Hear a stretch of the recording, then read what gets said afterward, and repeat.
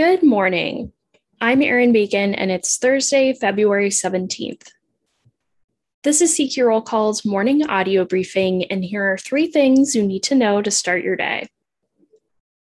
The Senate is running up against a Friday deadline to vote on a short-term stopgap bill to prevent a government shutdown. A few Republican holdouts are slowing down the process by pushing for votes on vaccine mandates and a balanced budget amendment. Still, GOP leaders expect the funding bill to clear in time once Democrats make a deal on which GOP amendments will get votes.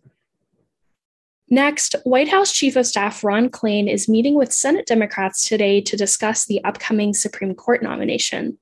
President Joe Biden plans to announce his pick to replace Justice Stephen Breyer by the end of the month.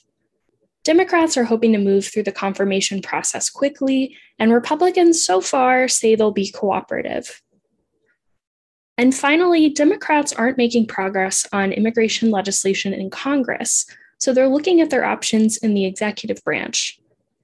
Some advocates want to widen temporary protected status, which protects migrants from certain countries from deportation. The program is usually applied to countries with natural disasters, armed conflict, or other extraordinary and temporary conditions. Lawmakers are particularly keen to apply the designation to Central American countries. Check CQ.com throughout the day for developing policy news. And for all of us in the CQ Roll Call newsroom, I'm Erin Bacon. Thanks for listening.